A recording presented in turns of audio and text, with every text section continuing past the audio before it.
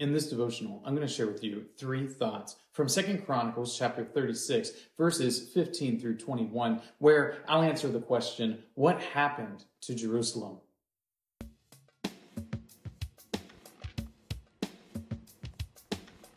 Second Chronicles chapter 36, verses 15 through 21 says, "The Lord, the God of their fathers, sent persistently to them by his messengers, because he had compassion on his people and on his dwelling place. But they kept mocking the messengers of God, despising his words and scoffing at his prophets, until the wrath of the Lord rose against his people, until there was no remedy. Therefore he brought up against them the king of the Chaldeans, who killed their young men with the sword in the house of their sanctuary, and had no compassion on young man or virgin, old man or aged.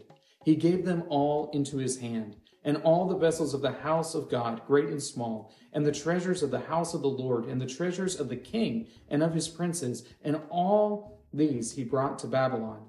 And they burned the house of God, and broke down the wall of Jerusalem, and burned all its palaces with fire, and destroyed all its precious vessels. He took into exile in Babylon those who had escaped from the sword, and they became servants to him and to his sons until the establishment of the kingdom of Persia, to fulfill the word of the Lord by the mouth of Jeremiah, until the land had enjoyed its Sabbaths. All the days that it lay desolate, it kept the Sabbath, to fulfill 70 years.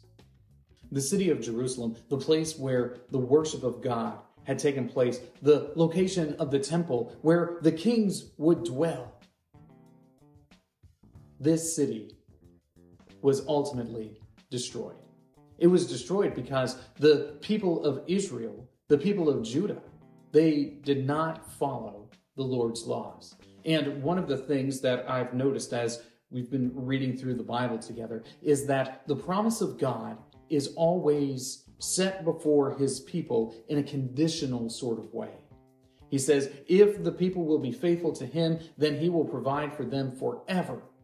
And yet, despite these promises that are repeated over and over again, God's people, the Israelites, reject him and reject his law over and over again. And the ultimate result is the destruction of Jerusalem. Here are 3 thoughts from 2 Chronicles chapter 36, verses 15 through 21, answering the question, what happened to Jerusalem? Thought number 1, prophets sent. The Lord sent his messengers. The Lord sent his prophets. He sent them over and over and over again. And all of these prophets, they go before kings and rulers, and they tell the people of Israel to repent, and they don't do it. Not only do they not do it, but they normally take these prophets and they make them suffer. They put them in jail. They execute them. Being a prophet of the Lord is not a job that most reasonable people want to have. Well, the Lord sent his prophets. He sent his messengers to the people there in Jerusalem, and overall, their messages are ignored. Thought number 2, destruction and captivity. The Babylonians come and they destroy Jerusalem. They come because God is sending them. Nebuchadnezzar is the weapon that the Lord is using against his own people. And Nebuchadnezzar crushes the city of Jerusalem. He tears down its walls. He tears down its palaces. Absolute destruction takes place. He even burns the temple and removes anything of value out of it, taking all of it back as trophies of war to be set up in Babylon. Absolute destruction happens to Jerusalem. And if you happen to have survived this great onslaught, this great attack, then you were scooped up and brought in captivity, in exile. You were taken to Babylon, and you were taken there to serve this king, Nebuchadnezzar, who had crushed your nation. Thought number 3, Sabbath practiced. This is one of those things that sort of slips by a lot of readers, but essentially what is taking place here at the end of 2 Chronicles is this statement that the Sabbaths that the Lord commanded were taking place during the 70 years of captivity.